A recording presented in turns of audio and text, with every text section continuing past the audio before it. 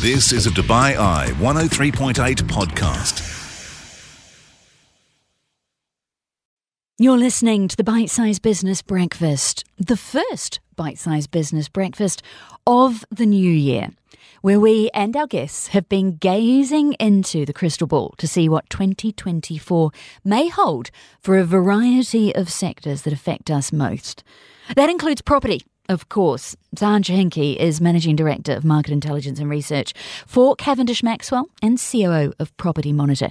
We asked him whether or not the rises of 2023 could hold for another year, and he had some good news for renters. Meanwhile, less good news when it comes to pay rises. David McKenzie is Managing Director of Mackenzie Jones. We'll let him tell you why he thinks this year is not going to be great when it comes to salary increases keeping up with the cost of living. And what about stock markets? Keith Fitzgerald's joined us this morning from Seattle. He's been looking at what we might see from the Fed and whether markets might continue the runaway tear that we saw in 2023.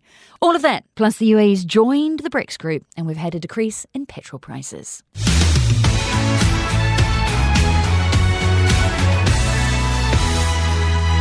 Back to work, back to school on the Business Breakfast on the 2nd of January and waking up to a big economic story. All in all, it's just another brick in the wall.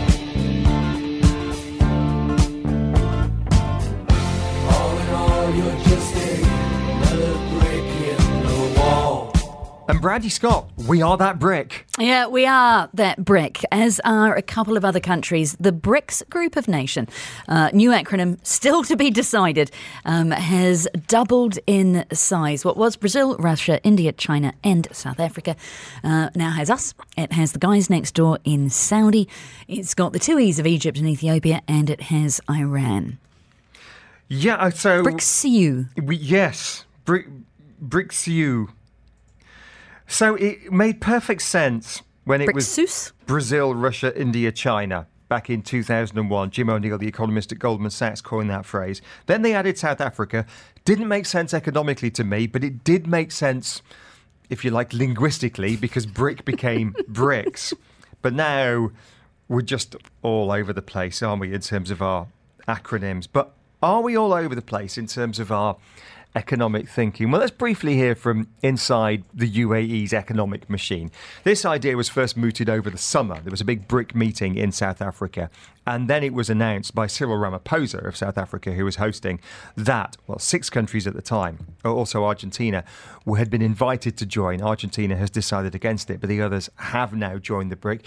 This was Abdullah bin Tuq al-Mari, UAE economy minister at the time, so summer of last year, talking on Bloomberg television about why the UAE might want to join. Well, this membership is a huge for the UAE. UAE has always been, in the last 50 years, working on the multilateralism aspect. We want peace and prosperity, and with that comes economy and comes trade. And I get it, because we like being part of these big multilateral events, don't we? We've got a big delegation at Davos in a couple of weeks' time. We're not in the G20, but we're an observer of the G20. We send a Sherpa to all these things, COP, Expo. We just like being part of these events, don't we? But what's your take on it? Well, the argument is, do you think we still need the BRICS? It was set up to basically expand the power of the non-Western world, if you like, to bring another voice to the table and to multiply that voice, if you like, by having a bunch of members, the idea being that you are stronger together. Some would argue that that shift is happening naturally anyway, so do we still need the group to do it? There have been questions about how much it has achieved. And yet, on the other side, there are those who say if we bring the economic power, particularly of the UAE and Saudi Arabia to this group, it's going to achieve an awful lot more. You've been speaking to an economist about this, haven't you? Our economist of the morning, our economist for the first working day of the new year is Jeanne Walters from Emirates NBD. She's been talking through what it is going to mean for our two economies here in the Gulf.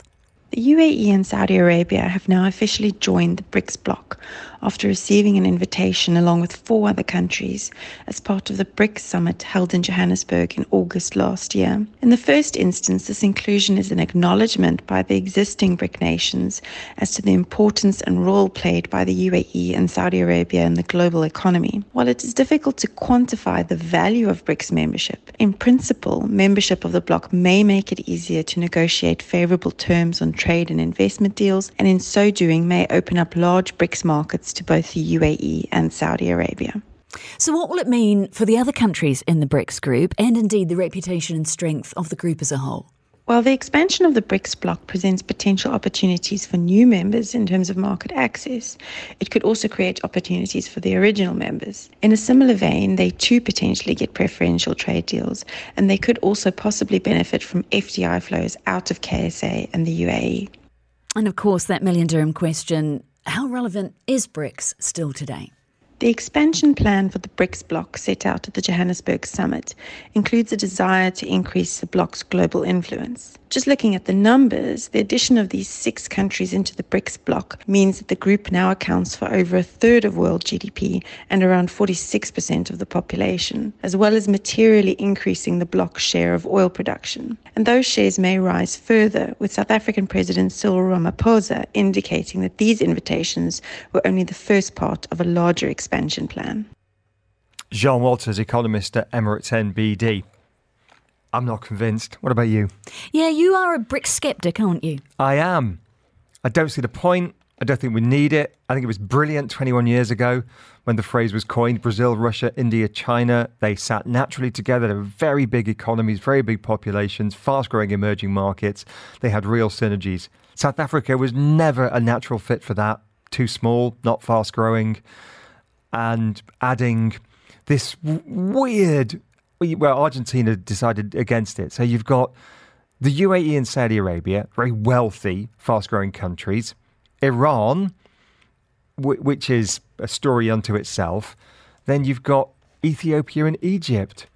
I don't see a common culture. You don't see a common currency, which I don't think is still on the table for BRICS, is it? I don't think it is, no.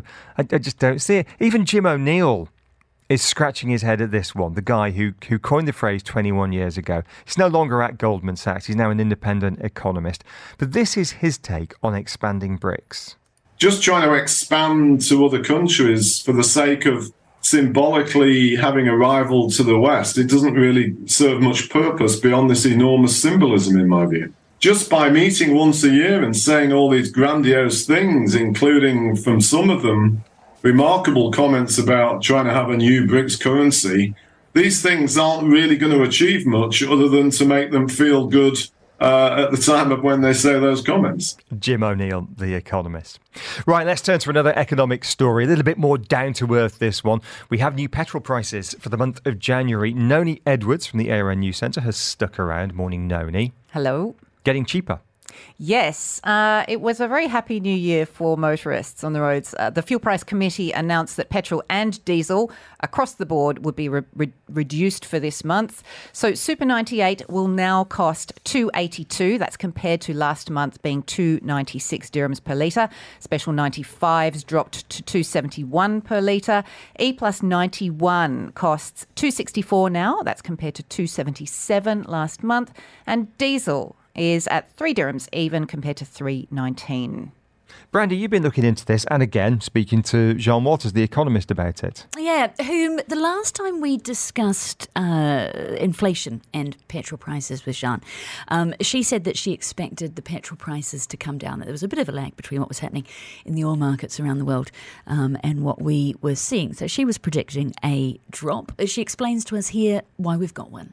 Retail fuel prices in the UAE will be lower in January. This decline has been driven by the lower average oil prices we've seen in December when compared to November. Mid-grade petrol prices will decline to 2.71 dirhams a litre, down 4.9% month on month, from 2.85 dirhams a litre in December. Diesel prices will also be lower, falling to 3 dirhams a litre. The transport component carries a relatively sizable weight in the Dubai CPI, meaning that the reduction in fuel prices should act as a drag on the aggregate consumer price inflation reading in January. Sean Walters there. My car is literally on zero. In fact, it's below zero at the moment. So I'm going to fill up.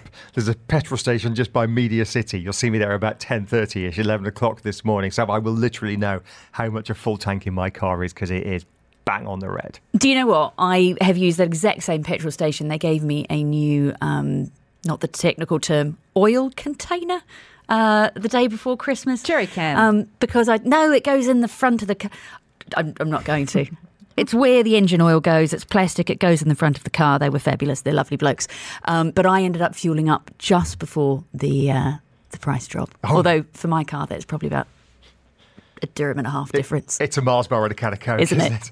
This is the Bite Size Business Breakfast, exclusively on DubaiEye1038.com. Staying with the markets now, let's get some tips on where to invest your hard-earned cash in 2024. Keith Fitzgerald is the principal of the Fitzgerald Group, an investment advisory firm based in Seattle on the west coast of the United States. He stayed up late to speak to us and he joins us now live. Morning, Keith. Good morning. Thank you so much for having me. It's an honor. So let's start with the bigger picture. Bumper year for US stocks in 2023, 24% increase for the main index, the S&P 500. There are those, perhaps myself included, who think that the US stock market is now perhaps a little bit overvalued and we've missed the train. But you think otherwise? I do think otherwise. There are a number of factors here that are not logical. They're not comfortable. And I think they're going to catch a lot of people by surprise. There may be 5, 8, even $10 trillion on the sidelines. The Fed is going to get benched mid-year in 2024. And finally, AI, which came into the public consciousness in good measure in 2023, I think is going to come into its own as companies begin to leverage that worldwide, the impact of which is going to be trillions of dollars to the positive side as that introduces the lexicon. Well, let's talk about a couple of those bigger picture themes first of all. You mentioned the Federal Reserve there, but also your thesis. I was looking at your website this morning, 5 with Fitz, and you say there will be more profits created in the next 10 years than the last 50 combined. I like that quote. Another quote of yours that I like from a recent TV interview you did. You've been critical of the Fed for the past few months on this show and others. You say the Fed is so far out to lunch, it's an insult to people who are out to lunch. Yes, and here's the thing, right? They are not stupid. They're actually very, very intelligent individuals. The problem that the Fed has is the same as many other central banks around the world. They are playing with financial models and statistics that were created to measure a manufacturing economy that no longer exists. So when you have the blossoming of digital knowledge and digital transformation like we have today, these models are not only trapped in the past, but they are rearward looking. What the central banks around the world need to be doing, including the Fed, is they need to be looking forward and they need to be making strategic decisions. Because if they were doing that, we would have a very different calculus on hand. So if we are going to make more wealth in the next 10 years than the past half a century, happy days, the question is, how do we capture it, whether we're sitting in Seattle like you or Dubai like us? And one of the debates you've been weighing into is the passive investment, buying ETF tracker funds, versus active investment. And it's got quite heated lately, hasn't it? And you have strong views on this. I do. The interesting thing is diversification has worked for a very long period of time, but it has not worked for the last decade. And the reason is this is a lot like buying cable television, for example. You've got to buy one channel that you really don't want to watch to get the 2 or 3 that you do. And so if you're going to index, you're probably going to do okay. But the rise of passive investing is actually holding many investors back. That's why Warren Buffett doesn't do it. That's why Ray Dalio doesn't do it. That's why Ron Barron doesn't do it. That's why I don't do it. If you can pick the best companies in their space, the ones that are growing, that make must-have products and services, then it stands to reason you are going to do considerably better than the indices. That's where I weigh in on the audience. The danger is, though, that some people will get their investment advice and start stock picking on Instagram or TikTok, and you've warned of the rise of the so-called finfluencer. Oh my goodness, this is a terrible conundrum for many, many people because, the internet has given everybody with a camera and a microphone a voice. And, that's great on many levels. But a recent study from Switzerland, in fact, found that they reviewed, I think, 29,000 finfluencers. We call them furus. 56% gave anti-skilled advice, meaning they gave advice to their viewers, readers, and watchers that was directly contrary to sound financial principles in the financial markets. So, the internet, unfortunately, has unleashed a torrent of bad information.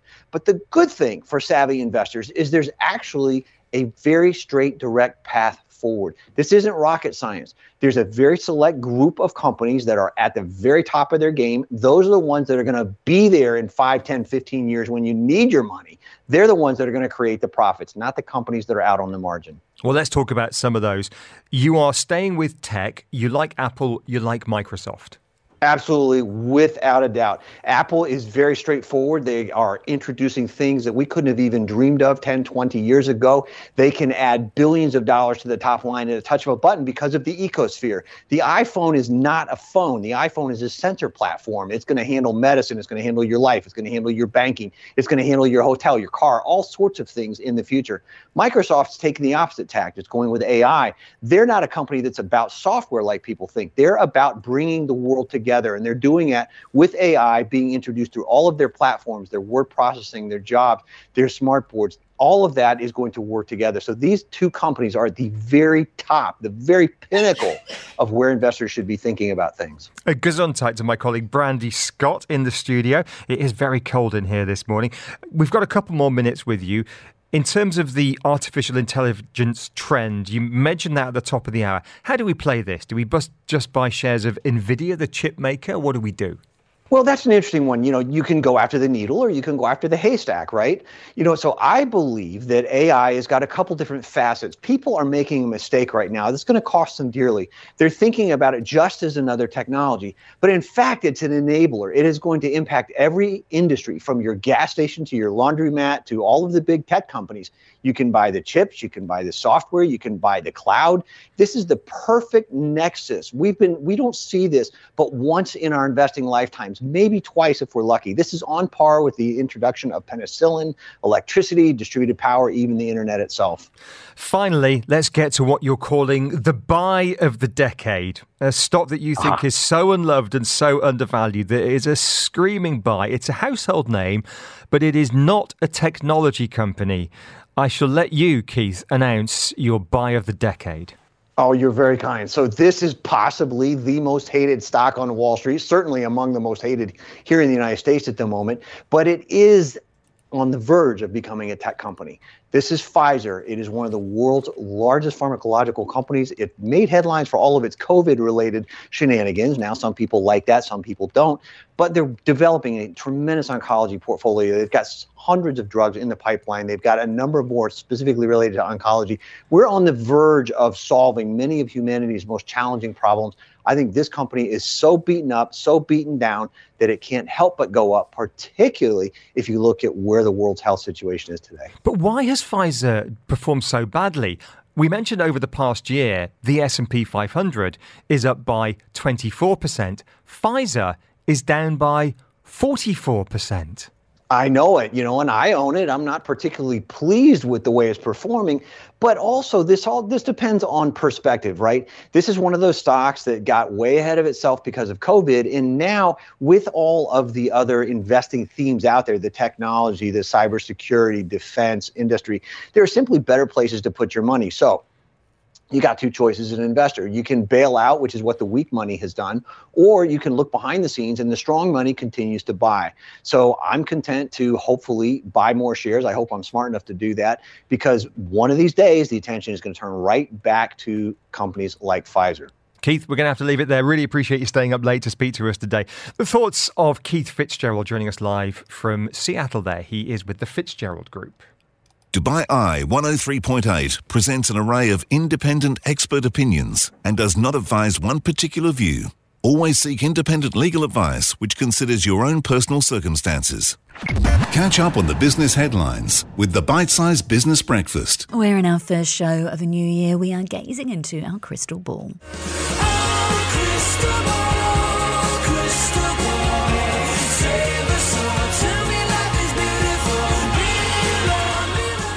Right, David McKenzie, Managing Director of Recruitment Specialist McKenzie Jones. Tell us, when it comes to pay this year, is life going to be beautiful or not? No. Excellent. I don't mean that in a bad way, but I think we're going to see some very minimal pay increases, maybe 4 to 5%. Bear in mind the cost of living and generally here is around sort of 14, 15%. I think it's going to be a tough year for some people. How come? I think the reality is Q3 for us was a fairly okay time. Q4 has been buoyant in the recruitment business and we've had a very good year. But I see 2024, the first half doing very well, but I think the second half will be quieter. You know, you're seeing in America that they're predicting a tightening of the job market. Europe's struggling a bit at the moment, and we're seeing a lot of people coming here from Europe to escape those markets. Right. So are we talking about the increased population having an effect on those wages? Yeah, absolutely. We're seeing a lot of people coming from Hong Kong, from Singapore, from Europe, who are coming here, often without jobs, just literally coming here. And that is depressing some of the job market. Okay. Talk to me about what we are seeing then in terms of the number of jobs that are being created, the opportunities. I think there's a lot at the moment. And the good news is certainly 2023 for us was a really good year. We saw probably an increase on the previous year by about 25% in terms of just job numbers.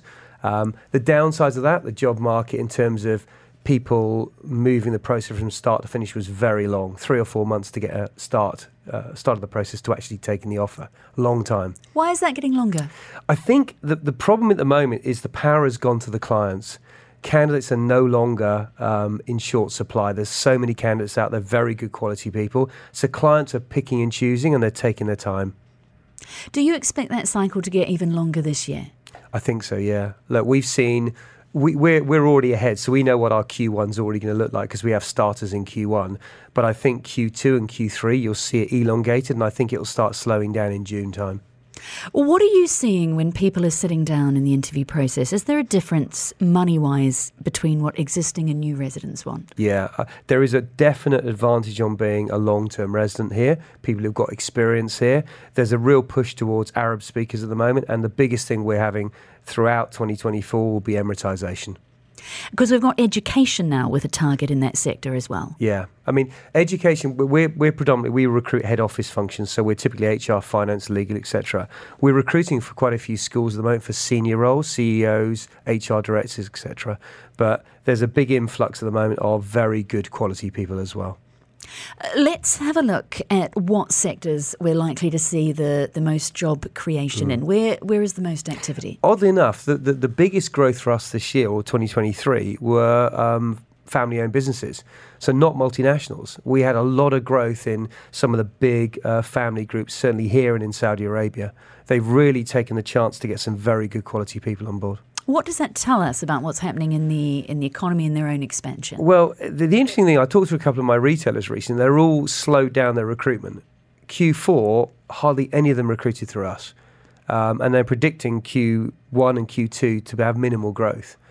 But we've had some of the family diversified groups doing quite well. Construction, engineering seems to be quite good. Hospitals, healthcare, those sorts of areas have been very good for us. What roles are you seeing more in demand at the moment? What specialisations? For us, HR has been booming. HR and sales and marketing have been really good this year. So I think in HR terms, I usually place per year maybe 20 HR directors. We placed this year 28. Really good. It's been a great year for us. Okay, flip side of that, where do you expect activity and interest to slow? I think the areas that we've seen people slowing down are the finance sectors. We've seen less finance directors hired. Our tech sectors have been quieter. But we've seen a lot more GM roles coming up, certainly with some of the family groups.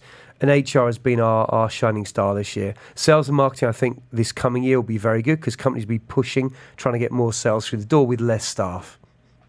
Cheery. Yeah. Well, look, let me put a positive spin on this. 2023 was a really good year for us.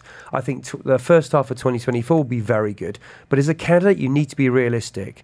Don't just go for money. You know, some people are I want a 30% increase. You're not going to get that. Go for the right company that gives you a long-term career. That's the key thing for us at the moment. Are you having to look outside for any of these candidates, or are you seeing them already here or coming to you? I reckon 80% of our hires last year were from here. So if you're a UAE candidate, you've got experience here, that's what people need. Trying to bring in talent is less and less of a key requirement for us, unless it's a very skilled one. So, example, comp and bens here is quite difficult to find, compensation benefits. We're exporting from South Africa and parts of Europe as well. When we talk about job creation, I know during COVID, the war in Ukraine, other conflicts have meant that companies have been relocating staff from international offices. Is that finished or is that still continuing? It's finished. I mean, I know a lot of companies brought in staff. The right thing to do, they brought them in, supported them and put them into good roles here. Now that's stopped. We're not seeing such a growth in terms of importing people from there. You mentioned compensation and benefits. I know we've talked about salary rises for 2023. What about the package as a whole? The packages are okay. I mean, we saw at the beginning of last year, we actually saw a decrease in a lot of the packages. People were getting squeezed a lot. For example, we're rarely seeing education now. Housing allowance has completely disappeared. So what clients are now doing, they're offering more flex packages where they'll give you a basic and they give you maybe 50 or 60,000 per year, which you can use on schooling, healthcare, whatever you want to use. It's much more of so it benefits single people and people with families. How much of the change in the way that gratuities are going to be calculated has come into that, do you think? I think, to be honest, that's not my area of expertise, so I can't really comment on it. But I know a lot of clients now are trying to look at how they can retain people through LTIPs, long-term incentive programs, or short-term incentive programs, rather than just relying on gratuity and things like that. So we're seeing clients being a bit smarter about how they retain their talent. And for that talent, you say there's a lot more competition for jobs, that employers are holding the cards. Is it a good year then to go job hunting or not? You know what, Randy? I think about 80% of our active population are looking for jobs.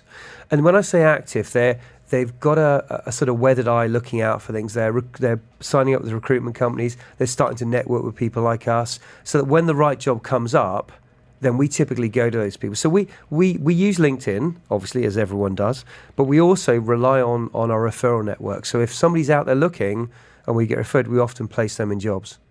And David McKenzie, Managing Director of Recruitment Specialist Mackenzie Jones, expecting to see 4-5% pay rises this year. He says it won't keep up with the cost of living. Just the highlights. This is the Bite-Sized Business Breakfast. Where in the first business breakfast of the new year, we have our crystal ball out and we are gazing into it to see what 2024 may hold. It's gonna be a fucking new year.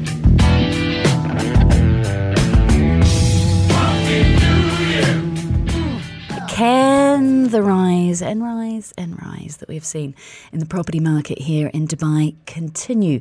Zahan Jahinki is the Director of Market Intelligence and Research for Cavendish Maxwell. He's also the COO of Property Monitor. Zahan, good morning. Thanks for joining us. Morning and Happy New Year. Indeed. What will 2024 look like? Let's start with ready properties, houses and apartments already standing. We passed the market peak of the last cycle, didn't we? In the last quarter of the year when it came to price per square foot. How much higher can that go? Million dirham questions, Brandy. Look, it's last year was phenomenal. It set records on all levels. How much further is it going to go? I think you're going to see slower appreciation throughout the years, both in the sales market and the rental market. Single-digit growth probably by the end of the year, but you're going to see some downward pressure probably coming mid-year as we see a lot more handovers start to come on. Where are we going to see that downwards pressure most? Which sectors, both sort of geographically and in terms of property type? Sure. So villas and townhouses, ready market is where you're going to primarily see it in the beginning. You already have. That the pressure on prices has sort of already been exerted. It's coming down. Properties sitting on the market longer and longer. Sellers trying to be too aggressive with price and buyers just not chasing it. So we're already seeing that. In the apartment market, not so much yet, except for some of your key communities like your Business Bay, Dubai Marina. Probably later in the year you'll see that. Off-plan launches is a completely different story, but in that ready market, villas and townhouses in all the main communities, probably not so much in the periphery ones. There's probably a little bit more to go, but your Arabian ranches, those sort of established communities, expect to see them taper off. A lot of chatter about people looking to sell and exit the market in the thought that there is a drop coming. So sell while we're still relatively high, buy when the prices cool. Clever thinking or very risky? It's just like trying to time any part of the market. When's the best time to buy? At the absolute bottom, but you don't know you're there until you're a couple of quarters past. It's just like when's the best time to sell at that absolute top, but you don't know until you've seen it slide down.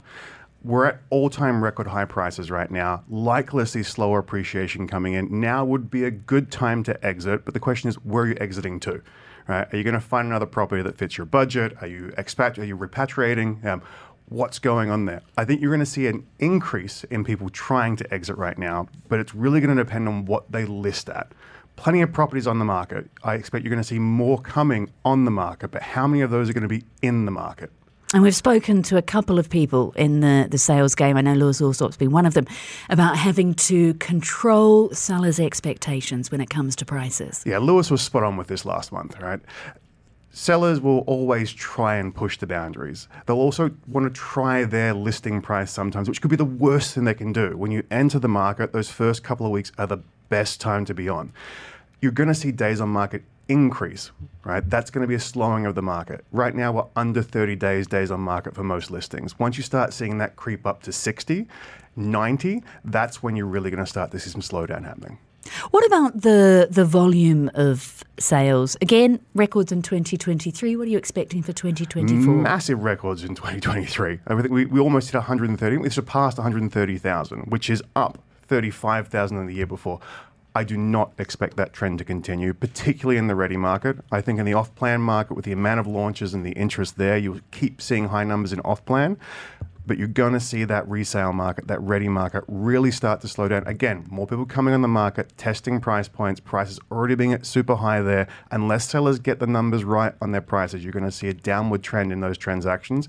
I wouldn't be surprised if we don't cross over 100,000 in 2024. What about the off-plan? You've mentioned the market there. Will we still see the pace of new launches that we saw in 2023?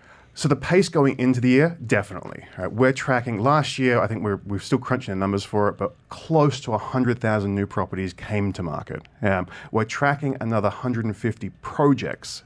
Those units themselves could be anywhere between 35 to 50,000 once we work out the makeup of each one of those. So that's already in the pipeline coming. They're planned, the land's acquired, there's plans in place. They're going to come to market in Q1, Q2. More developers will be coming in. This is when the smaller guys come in, the newer developers, they come in because the market's doing well. What will happen is you'll get those launches coming, and I think when the summer comes, you'll start to see a lot of people start readdressing. I think also what's coming to market's really going to change. Ultra luxury and luxury last year was in the headlines almost on a daily basis, right? Huge price per square foot's coming on, ultra branded luxury residents coming on. They're starting to taper off. I think you're going to see a shift back to the mid-market and upper mid-market on a price per square foot basis and a slowdown in that ultra luxury segment. What about handovers? Yes, lots coming. We're looking at probably around 40 to 60,000, big range, right? Once we look at a materialization rate, let's say about 50,000 units potentially coming to market this year. Previous years, we've sort of been around 25, 30,000. So doubling that. When they come to market, who's going to occupy them, right? Are they investor units where someone's going to rent them? Or are they going to be back on the market for sale? We don't know. But those coming on, we need to have the population in place to do it. So last year, population grew by about 104,000. That's a growth rate of just below 3%. Nice, strong number. Average household size is just over 4. Right? So if we're looking at population growth to handle 50,000 units, that puts us at about 200,000 in population we need. That will be doubling the growth rate in population this year to handle the handovers that are coming on throughout the year. Is that going to happen? That's a big number. Doubling anything is a big number.